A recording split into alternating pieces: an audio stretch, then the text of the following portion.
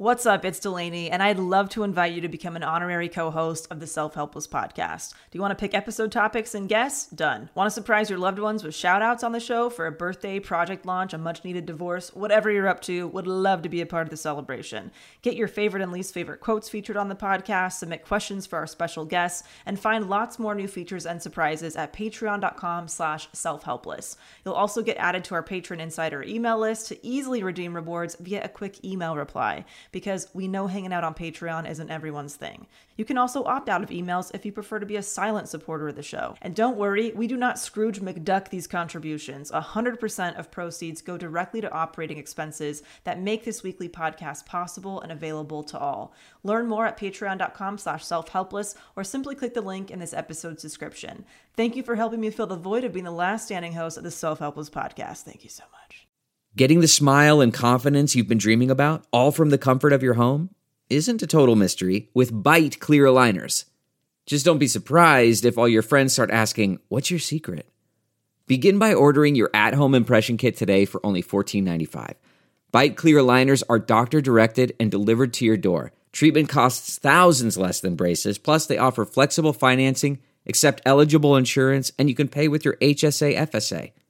Get 80% off your impression kit when you use code WONDERY at Byte.com. That's BYTE.com. Start your confidence journey today with Byte. I'm no good at taking good advice, and I'm self-careless, so don't tell me twice that lately I've been so stuck in my head that I forget just about everything my therapist said. Maybe I'm self-helpless. Maybe I'm self-helpless. Maybe I'm self-helpless. Maybe we are all self-helpless. Hello, everybody. Welcome back to another episode of the Self-Helpless podcast. I'm Kelsey Cook. I'm Delaney Fisher. And Happy New Year, guys. Oh, yes. Hope it's so far so good. Yeah, we are, we're kicking off this year with a little bit of a downer topic, but hopefully it will be maybe comforting for some of you who might be going through something similar.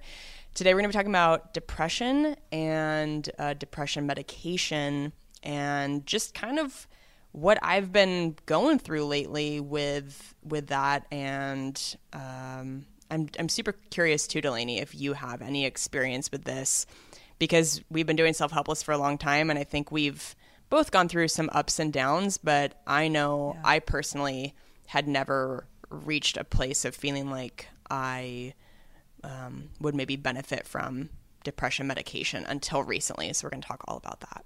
Yeah, definitely. I think the stuff that my experiences, I think, been pretty situational, where I can always attribute it to, a certain event or, not liking my job or something like that, where I'm like, I think if I make a change or I process this trauma, there's, going to be a happy ending or light at the end of the tunnel.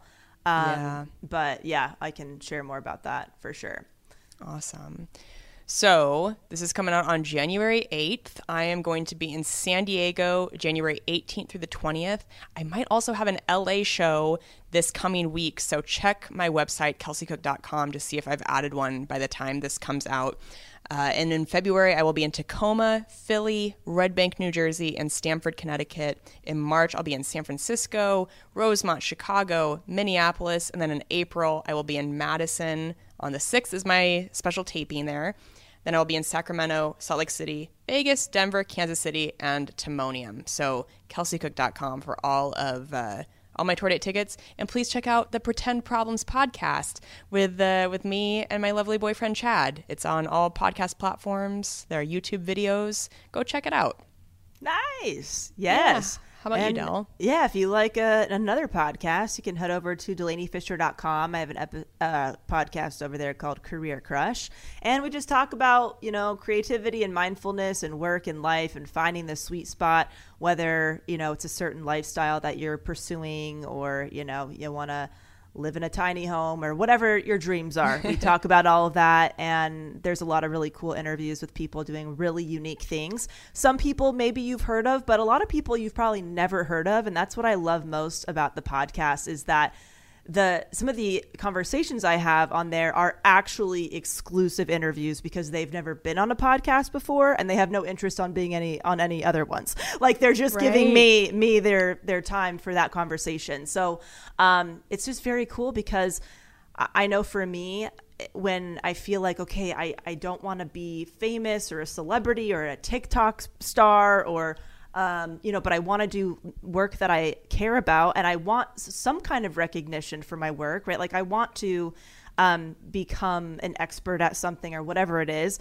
It kind of, you kind of feel like, where do I go? Because all the people you know about are celebrities or famous people, or they're in that world of visibility that maybe doesn't feel quite right for you. So a lot of the people over there listening to the podcast kind of feel similarly, where they want to be an expert at something, they want to do really excellent work, but they don't resonate with that part of that type of like recognition for their work, I guess. So it's like, what do we do with that? But anyway, it's a free global community over there. You can sign up for free at DelaneyFisher.com. I also send out a lot of cool like career and media opportunities. We've had people get featured in magazines and get different gigs and all kinds of cool stuff. Because when I find out about something, I blast it to my list. When I'm looking for a guest for my podcast, Career Crush, I blast it to my list and I actually interview a lot of you over there as well. So that's so cool. Just a fun place. I like it. Come hang out if you want. I also think there's an advantage to talking to real people instead of celebrities because if you listen to a celebrity interview, a lot of the time they might not be willing to share a ton of things because, of course, it's like their lives are so public. But when you talk to people who maybe don't have as much to lose or don't feel like it's so risky, they can really open up. That is such a good point because the level of vulnerability that people show up with to these conversations, I'm like amazed by it, you know? And that is absolutely such a good point and very true. What I found to be very true over there. And we also do like other kind of little happenings, whether it's a virtual event or some kind of cool like bulletin board, posting and sharing information with each other and stuff. So yeah, I'm really enjoying it. Very low pressure, It's like, it's just kind of whatever we feel like doing. That's great. That's awesome. Yes. On Pretend Problems, we are taking emails from listeners and trying to give our dating or relationship advice. So self-helpless listeners, helpsters, if you are going through something in your relationship, dating life, and you want Chad and I to try and take a crack at it, you can write into pretendproblemspodcast@gmail.com because as this episode is being recorded with Delaney and I, Chad and I just launched our podcast. And so we are just now starting to get new emails coming in, and it's been very cool to like hear from people and connect in that way. So if you want to get some advice, we'll do our best. Oh, I love that. So fun. Yeah. So fun. Well, Kels, do you have a quote that you want to kick this off with? I do. I was pulling it up as we were talking just now. So this is actually something that Chad sent to me. He has sent it to me in the past, and then he sent it to me again recently as I've been going through kind of a harder time. And it's a picture of it's like a drawing of a little boy with a horse. And it says, "I can't see a way through," said the boy. "Can you?" And then the horse says, "Can you see your next step?" And the boy says, "Yes." And he says, "Just take that," said the horse. And I don't know if that quote is going to make as much sense without getting to see the picture, but it's basically when you feel like you don't know how you're going to get through something, to just take the next step. Just what is one small action that you can take in that moment, and just do that. And don't worry about the next 10 actions, but just like taking small steps. That quote really, really helps me. Yeah, that is a good one. And it's like, that's really all you can do when you're struggling with depression. It's like, you're like just getting out of bed and brushing your teeth and like, doing one errand or something. At least for me, like that would just take all of my energy. It's like I can't even think of 10 more steps after that, it's just, and to not beat yourself up about that. If you're really just like, the biggest thing I did today was shower and have a meal, that's where I'm at. Good job. That is okay. Yeah. A shower can be a huge accomplishment when you're going through depression, or like eating any sort of proper meal. Yeah. Can be a huge accomplishment. Flossing, oh my God, that's a really type A+ thing if you're depressed. If you happen to floss and wear your retainer, I mean, you're pretty much killing it. Yes. Oh God, I think when these feelings of depression have set in for me, it is very frustrating. It's hard to not feel like a failure because I hold myself to a high standard of like what I can accomplish, whether it's career-wise or just like taking care of myself. And depression has a way of really bringing you down to this level of like, oh my God, why can't I get even a basic thing done? And if you're not being kind to yourself, it can make your depression feel worse, because then you're just like, well, cool, I can't even do this little thing. Yes, I totally resonate with that. And for me, it's like I know logically that I'm beating myself up in the moment. Like I know like I'm being really mean to myself, but it doesn't make it stop. It's still like I'm aware of it, and it's also happening simultaneously. Yeah. Which is even more frustrating, because it's like, you hear like once you're aware of something, you can take a step to change it. And sometimes it's like, this is feeling shitty. It keeps feeling shitty. And I don't exactly know when I'm going to start feeling better. I know at some point I will. Yeah. But it could be in 3 weeks. It could be in 3 months. It could be longer. And that can be very discouraging. Is there, what compelled you to want to talk about this topic right now? What was coming up for you? Yeah, that's a great question. I think I have been dealing with some version of depression for a few years. I believe it's mostly been situational. You guys know everything that I've been going through with my mom the past few years. And I think I've mentioned on the show that I really resonated with the definition of prolonged grief, where if you're in a situation where a loved one is ill or is passing very slowly, it's not like a boom, 1 minute of they're there, next minute they're gone, going through a grief cycle. It's like sometimes it's a years and years long situation. And I have felt so much sadness from that and tried my best to just like compartmentalize those feelings. We had the incredible Krista St. Germain to talk about grief. She talked about restorative activities and then activities that are centered around the grief and how important it is to have restorative activities. And I think what I had been feeling in recent months is a lack of restorative activities because I've been on the road so much. Yeah. And it had kind of forced my life into what felt like very two-dimensional living. I have felt like I've kind of been just surviving for a while, where I am on a plane, I'm in a new city, I'm checking into a hotel room, going on stage, like nothing has felt certain or comforting or known. It's like you're not in your own bed. You are alone a lot of the time. I feel very lucky to have my feature, Tommy, with me on tour a lot of the time, who's, also such a good friend of mine. But we're not like hanging out the entire day. I'm generally alone for most of the day. And I've found that when I'm alone in a hotel room, you just have a lot of time with your thoughts. And for me, it's turned into like a darker headspace because of the stuff I deal with my mom. And so that was getting kind of compounded with just a feeling of being really burnt out from all this travel. And I started to feel like chemically not the same, where I think if you're somebody who growing up, you don't think of yourself as a depressed person.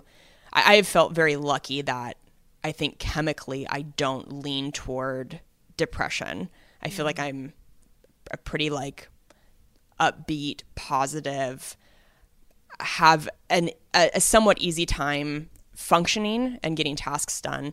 I think if you haven't struggled with it on a chemical level, then there's kind of a resistance to thinking you have a problem. Right. Because I just was like, well, I'm not a depressed person, so I have to be able to just bounce back from this on my own.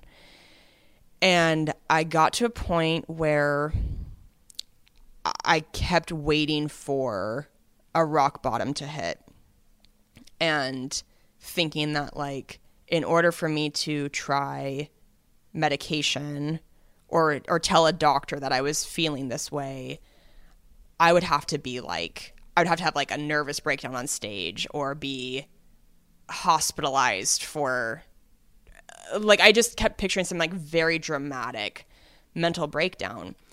And then I was in my hotel room in Grand Rapids, Michigan, just like sobbing uncontrollably on the phone with Chad, just finding it pretty impossible to get out of bed until showtime. And I kind of had a moment of like looking at my life from the outside where I was like, I think this is rock bottom. Yeah. Like, I think maybe I need to redefine what I need to try to handle on my own. I love the quote you've been saying on the show, you know, how much I love it, of like, instead of asking yourself, how much are you willing to handle? Ask yourself, how good can you let things get? And I just have been so determined that, like, I can handle anything. And with all this mom stuff, I've had this message reinforced to me of like, oh my God, you're the strongest person I know.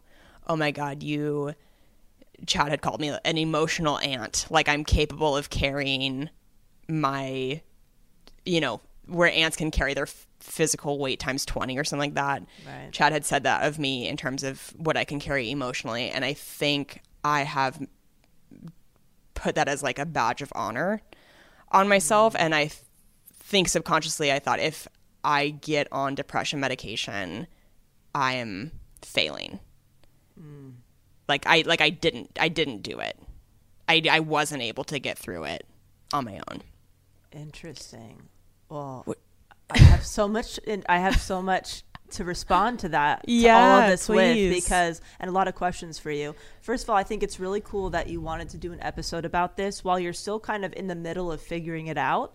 Yeah. I think a lot of people will talk about stuff like this once they've kind of figured it out, looking like, this is how I felt and I've overcome it and now here I am, kind of a thing.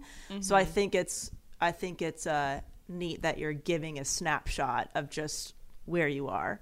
Thank you. Yeah. And one thing that you said that made me think of something else is when you said, like, maybe you have felt like there's just been too much uncertainty with what's going on with you, where you felt like nothing maybe felt, I don't know, stable or like a sure thing, right? As in the case, like with your career path and everything like that's so normal. But it made me think of that Mating in Captivity book, right? Where we need like certainty and uncertainty. We need that balance.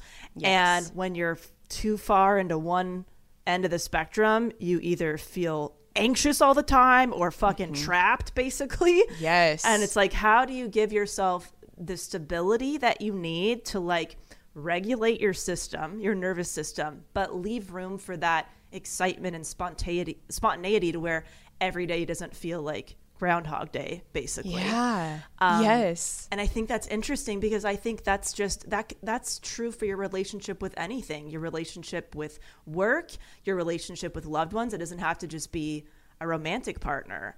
Yes. So yeah, that's really interesting that you said that the uncertainty was getting to be too much. And that's how I felt the several months that I was not feeling very good. It just felt like nothing was a sure thing. Everything was up in the air, and I didn't know what to hold on to. And there was just no choice but to just like let go of everything and just basically be and do nothing. There was not a whole lot that I could do, which was fucking terrifying. Yeah, it's so debilitating. And just to take a second to step away from my personal experience, I just wanted to remind listeners just like the more textbook definitions of depression. So if you feel like you're unsure of if what you're feeling is depression, just some of like the mood things that you might experience are anxiety, apathy, general discontent, guilt, hopelessness, loss of interest or pleasure in activities, mood swings or sadness. Your sleep might be affected. You might be waking up very early. You might be excessively sleepy, like sleeping all the time. Or on the other end, you might have insomnia. You can have appetite changes. You can have excessive hunger or loss of appetite. You can feel agitated, have excessive crying, irritability, or want social isolation. And then cognitively, lack of concentration, slowness in activity, or thoughts of suicide. And I mean, I think that's been really shocking to me as I've learned more about depression, is how many symptoms there are that seemingly would not fall under the category of depression, like very specific. You know, when things were feeling worse for me in the past few weeks, I would have a really hard time speaking and like coming up with words that I was trying to think of. Oh, like a brain fog kind of situation? Yeah, like really hard time concentrating, just things that I felt like I know I can be sharper than this. I just could not seem to quite get it together. Yeah. In ways. And intrusive thoughts. Yeah. My God, I just have felt like I've experienced almost every possible symptom that you can of depression. And so I came home from that weekend feeling, like I said, at rock bottom. And I had a call with my therapist, and I had a call with my doctor and was like, you know, this is kind of what I'm thinking. And they gave me a prescription for Wellbutrin. Wellbutrin is like a very well-known, commonly prescribed, it's like a good first go-to for depression medication if you have not tried one yet. Let me back up real quick for a second. My doctor did the depression exam, like the depression questionnaire with me over the phone. And the results were, you're experiencing depression and anxiety, actually. Mm-hmm. So just, you know, there's that too. And I think you can find that test online as well if you're kind of wondering like where maybe you fall on the spectrum of depression, like how severe it is. But so they put me on Wellbutrin, and I was told like it can be too stimulating for some people. Like not everybody has a great reaction to this, but generally it has pretty low side effects. And I got on it, and I realized that it is very hard to be experimenting with medication while you're on tour. Because if your body does not react well, your job is super public, and you still have to go on stage and be able to not just like speak for an hour, but perform. Like people are paying to see you. You want to give them a great show. And unfortunately, Wellbutrin was just not the right fit for me. It was way too overstimulating for me. I felt my anxiety go through the roof. I really struggled during the day that weekend. Just again, more like I was like crying even more, really having a hard time getting out of bed. And then on my drive home from the airport, I had a panic attack as I was driving on the freeway. And which is like, I don't really get to panic attack points. And I was like, okay, this does not feel right. So, got off that after a week, and that was 2 weeks ago, almost 3 weeks ago. And I've gotten to be home for the most part since then. I unfortunately had my bad run in Nashville and Alabama when I had to go to the hospital for stomach flu or food poisoning. But I've gotten to be home now for almost 2 weeks, and I do feel like a million times better. I want to continue to talk with my therapist and my doctor about like if I still maybe should try a different depression medication. But I will say, I mean, I am bummed that I finally like I let myself try a medication and it wasn't a good fit. Because I think if you're anything like me and you feel resistant to, you know, putting things in your body that aren't completely natural, it takes a lot to just even be willing to try it. And when it does not go well, it's very frustrating, especially because it seems like some of the other depression medications have more side effects that can, you know, things that could be more like weight gain, lower sex drive, harder time orgasming, you know, like a whole myriad of things that seem to be more common with other depression medication. And then you have to ask yourself like, well, are those things going to make me depressed? Or is it going to be worth helping these other things? It's just like, ugh. Right. It's frustrating. It really is frustrating. So I'm at a place right now where I'm not currently trying a depression medication. I wanted to like let there be more time when I was home and not having to go on stage to potentially try another one. But I will say I feel so much better when I'm home and not touring constantly. It's so tough. Yeah, I was just going to ask you that. Now that you've been home for a little bit and you do feel better and you're not on any medication right now. Yeah. And you haven't been like working, you haven't been on the road obviously for a couple weeks, did you say? Yep. Mm-hmm. So now that you're feeling better, do you feel like how much do you think lifestyle is playing a part in what's going on for you right now? Like if you had your big wheel, like, you know, a pie chart of like what you've been dealing with, right? Grief, maybe burnout, right? You know, working a lot, maybe your joy category, you know, piece of pizza, whatever has been like the smallest, or play has been one of the smaller ones. Yeah.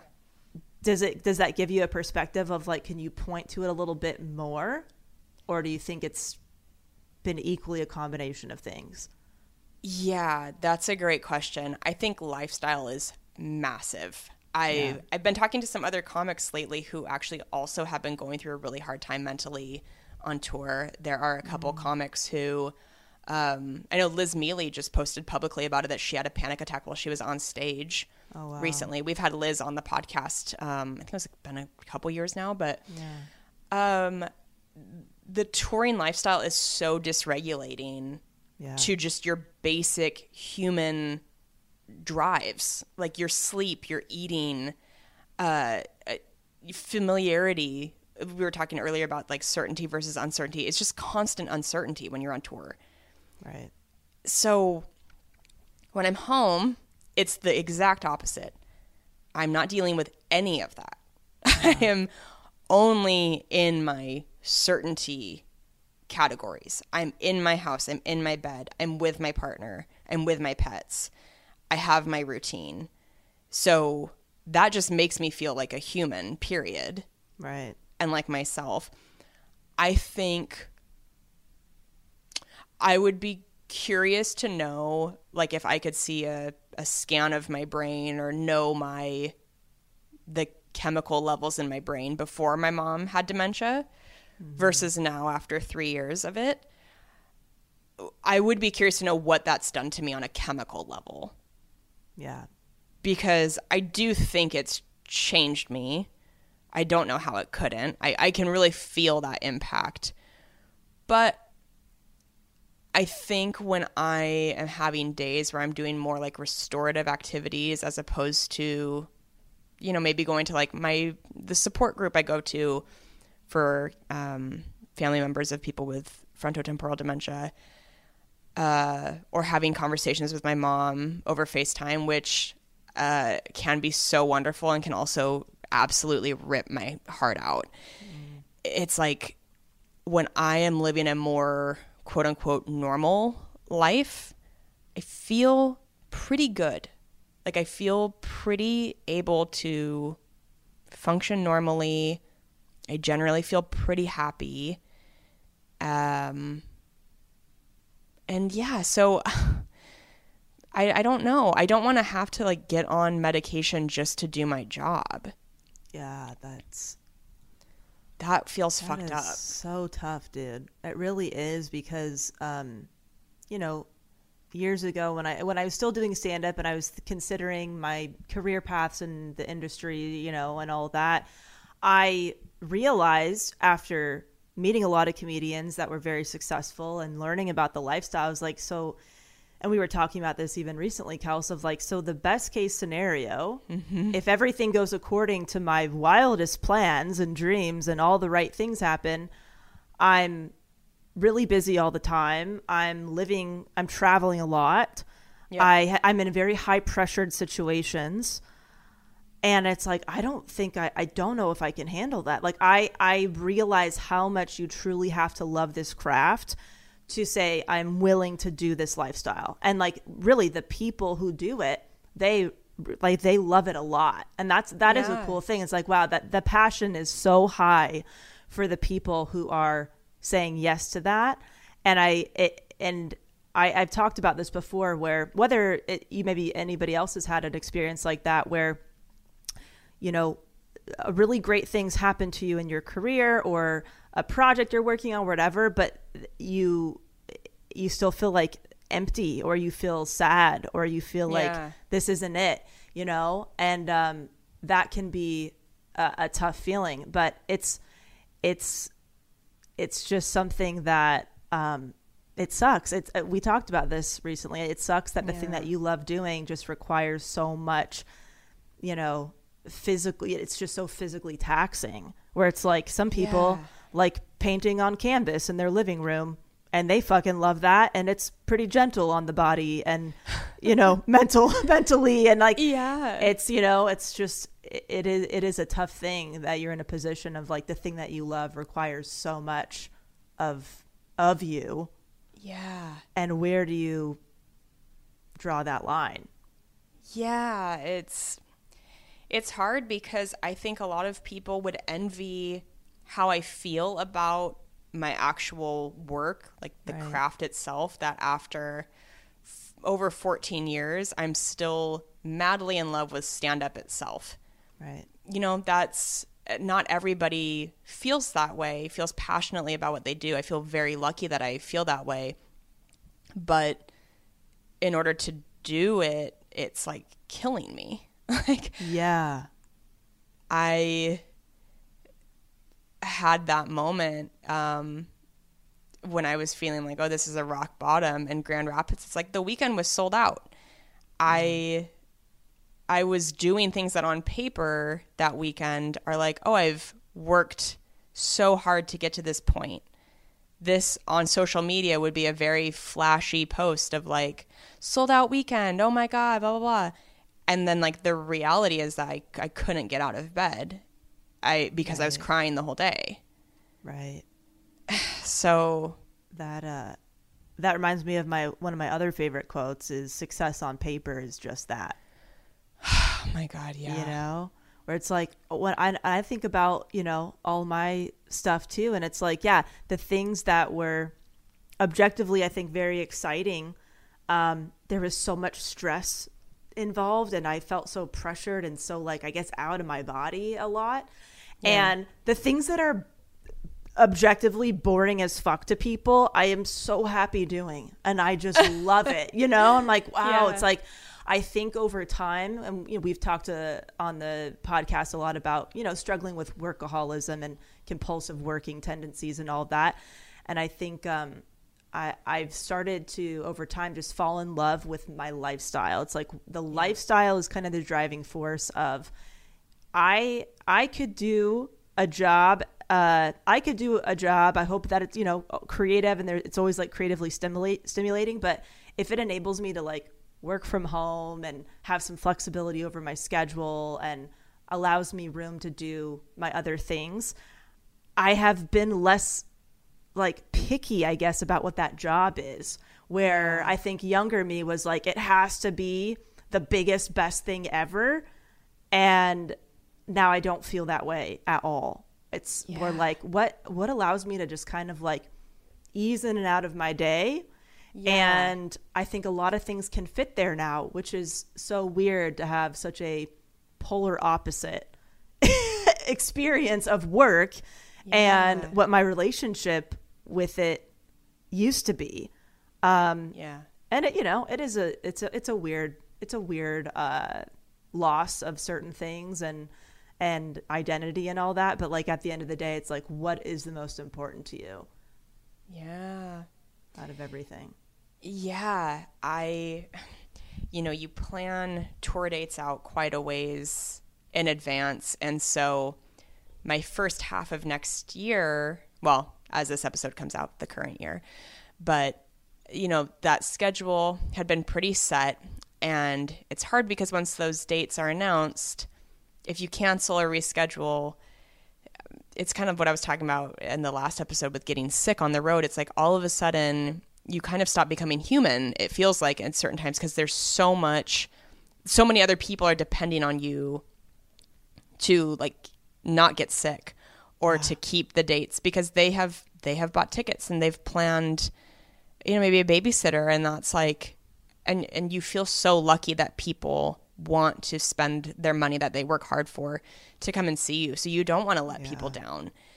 And, I am nervous though, looking at the schedule for the first half of next year, because there are some runs where it's like, God, it's a lot of weekends in a row on planes. And I'm hoping, I don't know. I'm just gonna, I guess we're gonna see. I'm gonna take it a month at a time.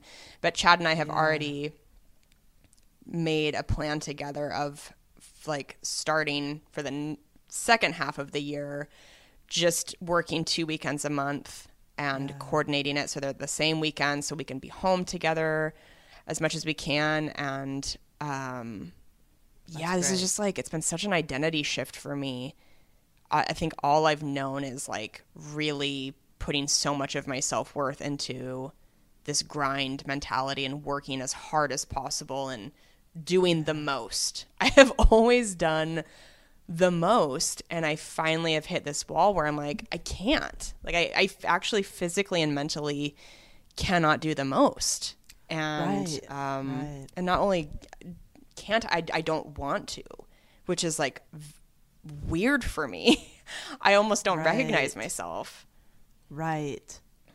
And you said something about like you were kind of waiting for a rock bottom and all of that.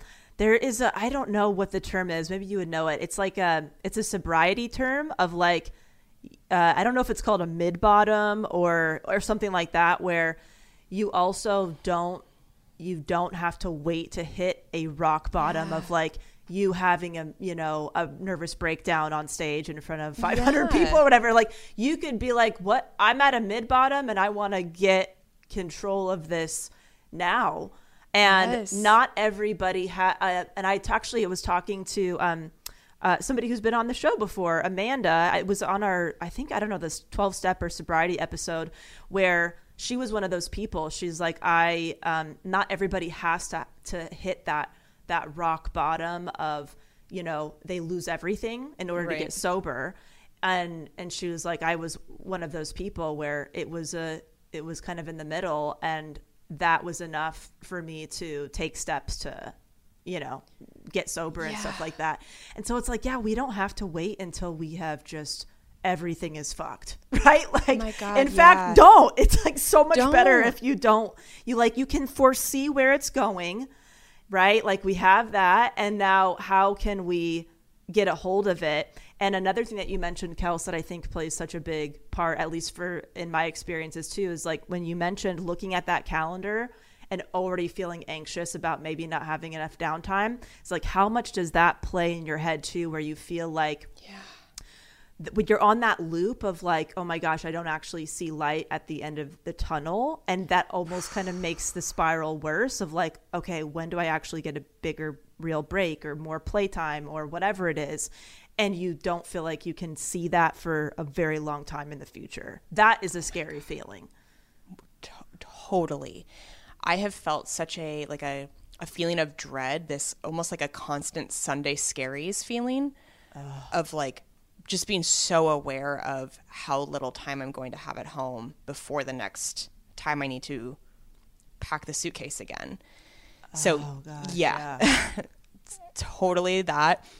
And what you were saying right before too about the mid-bottom, if there's anything that can be taken away from this episode, I mean, that's a big reason why I wanted to talk about it, is just to encourage people to get help when you feel like you need it, without shame or without feeling like you do need to truly hit a rock bottom.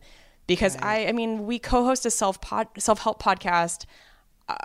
I feel like we have said a million times over on the show to people in our lives, like, oh my God, get help if you need it. There's zero shame. Right. And yet when I was in an actual position of feeling that I needed some help, I didn't want to do it because I felt ashamed. Right. And it's not like I have nobody in my life that would make me feel that way, but it was myself. It's just like the stigma of, it's so unfortunate that medication does, I think, still have a negative stigma. And I just felt weak to feel like I needed help in that way. And yeah, even if it's just like one person listening who is feeling this way, I do hope that it helps just to know, like, you are not weak. It is okay to get help, and also doesn't have to be forever. Like, right. I don't know what my medication journey is going to look like for the future. I don't know if I'm going to try another one. If so, I don't know which one.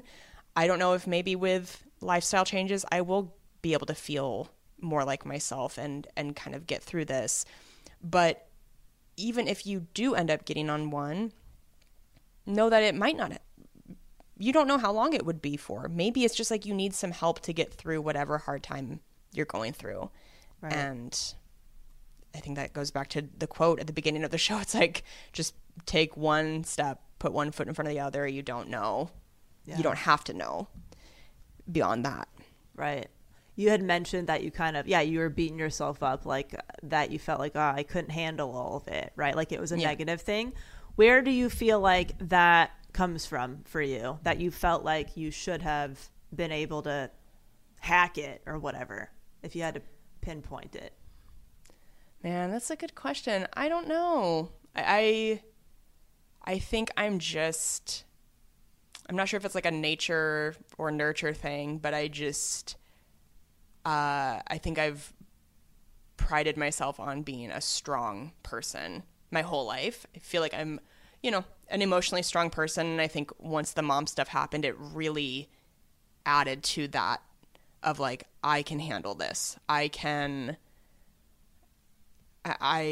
be an example for people. I can just show that, like, if you take care of yourself, you can get through something. And I don't know. I just had this thought in my mind of like, I should be able to get through it. I I do a self-help podcast. I go to therapy. I journal. I take care of myself. And sometimes things in life are bigger than journaling. Right. I think those things are so helpful and so beneficial, but I think that was one of the biggest lessons I learned in the past few weeks, is that those things are really great. And also sometimes you need more help than that. Totally. And that's okay. I know for what I need to work on for myself is when I feel low, and I've had situational depression, definitely. And whenever I am not feeling well, my therapist will usually say, if this lasts longer than 3 months, you might need to start looking into it. You don't want it to go too long. But I've usually had an upswing of some kind shortly after that 3-month mark in a few different areas of my life. One was like when I got cheated on by my boyfriend years ago. I was devastated. I felt really sick. I couldn't eat, all of that stuff. That eventually subsided. Like anytime there's like a trauma or some kind of traumatic event, I'm like, okay, I know that I'm probably going to just feel really shitty for several months. Yeah. And if I don't come out of it, I'm going to take some action to, get some additional help.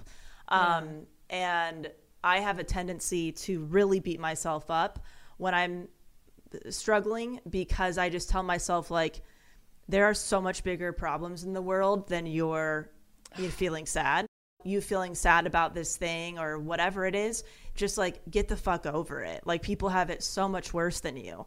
And then that just makes me feel worse, obviously. Yeah. And it's just like, oh my gosh. It's like sometimes thinking about thinking about what other people are going through can make you feel gratitude for your situation. And sometimes comparing certain things can make you feel really shitty that you're feeling so bad, and somebody is going through a living nightmare. And it's like, I really struggle with that a lot. And I think that has caused me to try to speed up my healing process a lot, try to avoid it, talk myself out of feeling too shitty for too long. And that's not very good either. So, I know it's a really, it's just a lot of nuance on this topic. And I know for me that as I've gotten older, I've realized too that, I generally feel pretty good or pretty okay, but there's always kind of a little underlying of like something, it's tough to be here kind of a feeling. Even when things are good, it's kind of tough to be on the planet. And I've, and I get a lot of self-doubt and all that stuff, but I've really had to realize and work on where that comes from, because so much of the indecision and self-doubt and beating myself up is actually not me or my own voice. It's basically, if you kind of, if you have experiences when you're growing up with somebody that you care about who has really low self-esteem and who's always second guessing or doubting or struggling with mental health, I think for me, my emotions kind of ebbed and flowed based on them. Yeah. And so I have these ebbs and flows of things, but they're often not connected to what I'm experiencing personally. Yeah. And so that's a real mind fuck of like, I'm feeling kind of off right now, but like I am logically feeling good about things, and I have a different mindset than maybe somebody else might have about my situation, where I feel more hopeful or more positive about whatever might happen. But this other voice is instilled in me to just kind of always look at the negative points. Yeah. And that's hard, because it's like, it almost feels like, wait a minute, this is not even my depression. That's kind of what it feels like. And so I don't, but it does feel like your depression, because you're experiencing it. And so working on like that kind of attachment of, this is how I'm a separate entity. Like, this is how I feel about a thing. I'm very aware how somebody else might feel about something, but I have to be able to separate my own thoughts and feelings from like other people's. And that I think has been my biggest struggle with mental health. Yeah. We've talked obviously a lot on the show about impact of our parents on us and all of that. And I think that our generation, might have a harder time accepting help because our parents' generation definitely was not great at accepting help. Like, I think a lot of our generation's parents are not in therapy, feel very resistant to that sort of a thing. And so I think when you're asking, like, where did that come from? Where do you think that resistance and maybe trying a medication came from? I know part of it too, I think, is this like kind of subconscious familial thing of, I know I have some family members who, even though I know they always have my best interest in mind, there are just certain things where like, I think it's a little bit of a walk it off attitude of like, you're fine. Like, just go on a walk, that sort of a thing. And I think that's a good reminder too, is despite how close you might feel with certain people in your life, if you don't feel that you getting help would be maybe supported in the way you need, just know like you don't have to talk about it with everybody. Right. I wasn't expecting to talk about this on the podcast, but I feel like our listeners are such a supportive community, and I felt like it would at least hopefully be helpful to some people.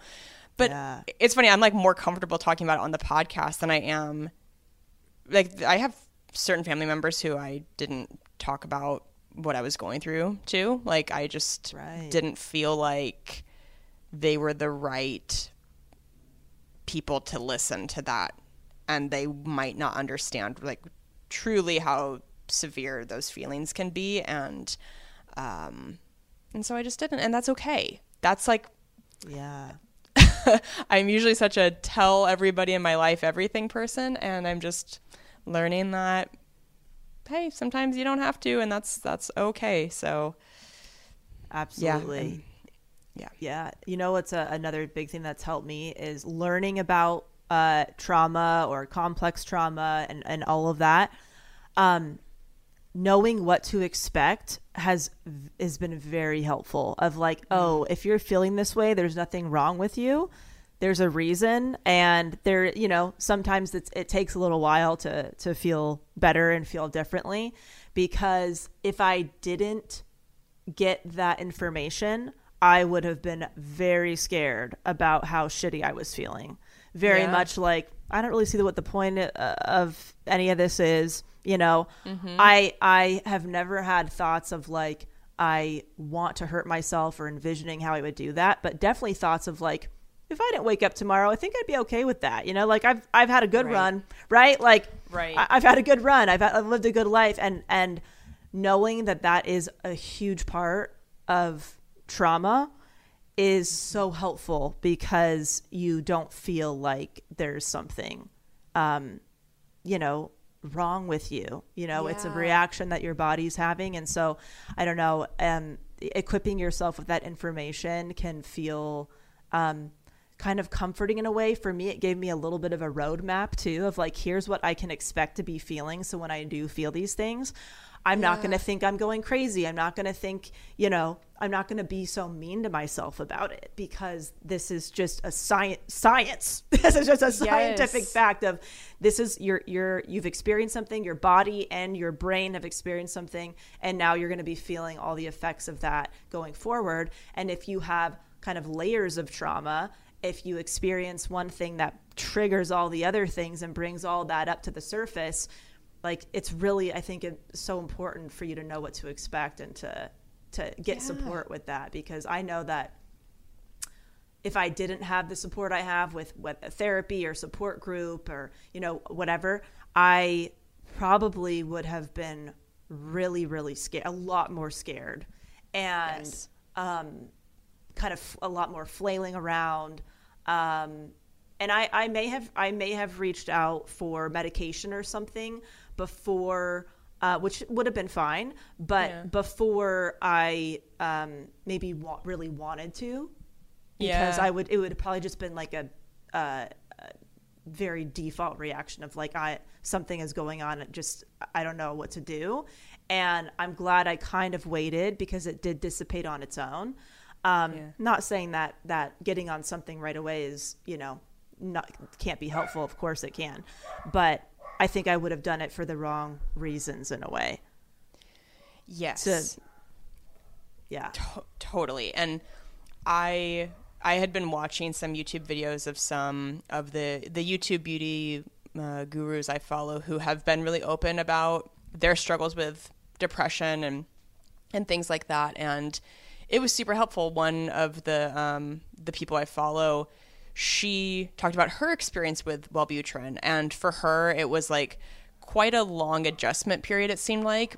I'm not sure that she had increased anxiety. I think it was more like other side effects. But then she did, after a certain amount of time being on it, felt like it really changed her life for the better.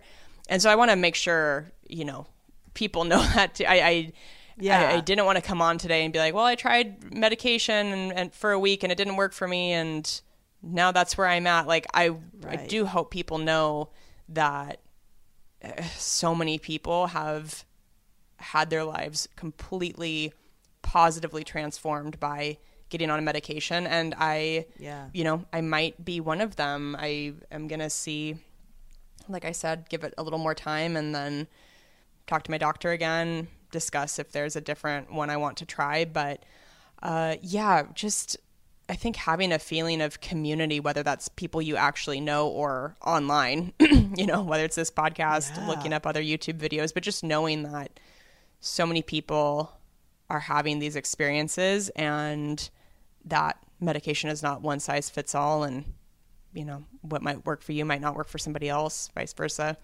But totally. You don't need to hit rock bottom.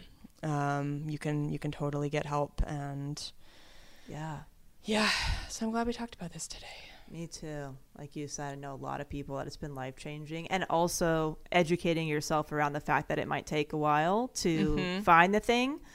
So if I had not had certain information and then I'd been like, I don't know what to expect, and also I'm looking at medication that hopefully it'll fix me very fast or whatever, and then maybe had felt worse that it wasn't working. Like, information is just so important all around, so you know that it's okay, and like, you're gonna be okay. It's a process. Yeah, it is. Like, it's really in your hands. Talk to your doctor about what the options are. I'm fortunate that before my call with my doctor, one of my best friends is a psych nurse, and so she went over all of the different types of antidepressants with me. And what's so funny? I think I've been saying depression medication over and over this episode. I should have just been saying antidepressant. There's like fully a word for that category. Oh my God. It's self-helpless, baby. Yeah. We don't claim to be doctors. That's kind of the point of the show. Am I doing? Anyway, just know it's like, even if you want to just have a conversation with your doctor about it, you can do that.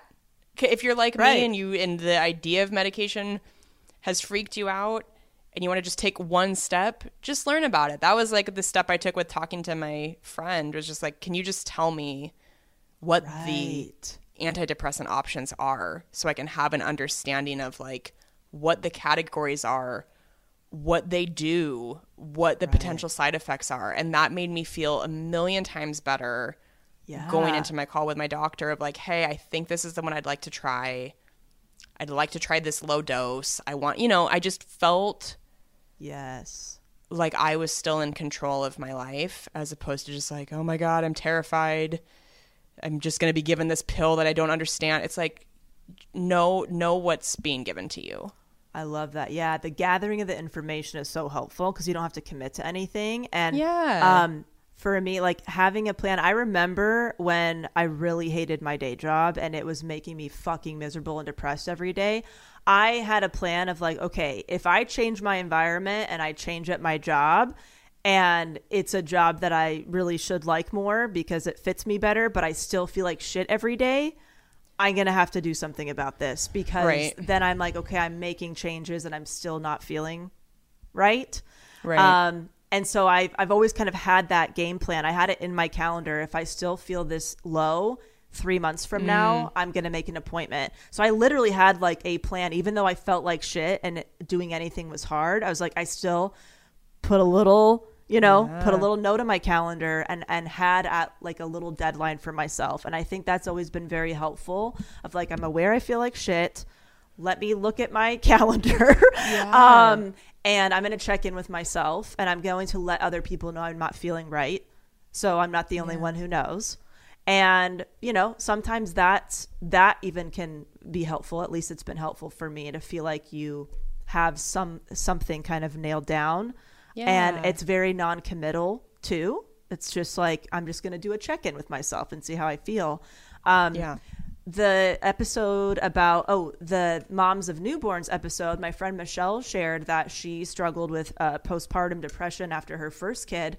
And she said, she is about to give birth to her second kid. And she said, like, as soon as she got pregnant, she already had a game plan for if she had postpartum again. She had the prescription ready. She's got all the things that she knows helped last time. And just in case, she can quickly go to those things. And I'm like, just so smart. It's almost like if you've heard of anticipatory grief, it's almost like anticipatory depression in a way. Like, what can you do for your future self that like is going to help you? Like, I know my one of my parents who has lost their parents, their therapist recommended, like, when they were not doing well, like, have a game plan for when they pass away, of like, do you know where you're staying that night? Have a bag packed ahead of time, have something in the books for you to do, like a vacation at some, like, just those little things that when you feel like you're stuck in limbo of what can you kind of do for future self. So I thought that was a helpful tip that Michelle shared as well. Oh, absolutely. Thanks for talking about this. Yeah. I'm glad you brought it up. It's an important one. Yeah.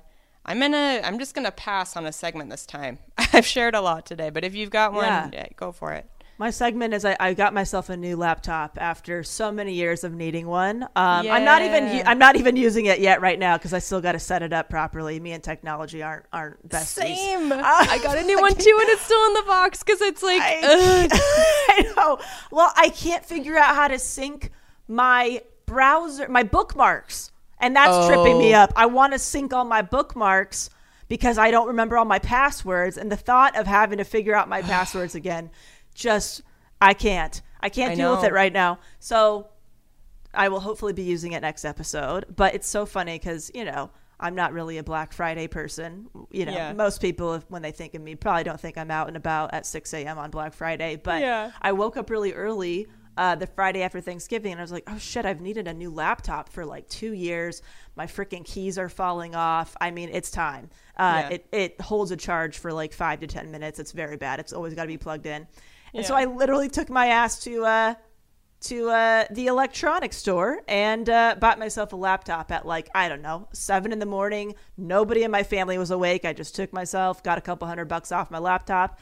And I was all right, wow, I Black Friday'd. I did it. Wow. Good for you. I would not have expected that from you. Shocking. So, that's what I did. That's my my little treat myself segment. I love it. Yeah. I love it. You betcha. We have an iTunes review of the episode before we wrap up. This is from Ali G709. 3 thumbs way up. Super dig this podcast and this hilarious group of lady babes. I like being a lady babe. I like it. I do like the lady babe. Love it. Thanks, Ali G. Thank you. All right, guys. We hope you're having a great start to your year. If you have any experience with antidepressants and you feel like sharing, you can write to selfhelplesspodcast@gmail.com and I'm curious. I'm kind of in a place where I'm trying to gather more information and people's experiences with things. So if you feel like writing in, awesome. If not, I get it. It's a personal thing. So yes. Anyway, we'll talk to you guys next time. Bye. Bye. Maybe I'm Thank you for tuning in to the Self-Helpless Podcast. You can find our Patreon community, merch, and our individual work at selfhelplesspodcast.com. We'd be thrilled if you shared this episode with a friend, left an iTunes review, or feel free to post it on your Instagram and tag @selfhelplesspodcast. Thanks, guys.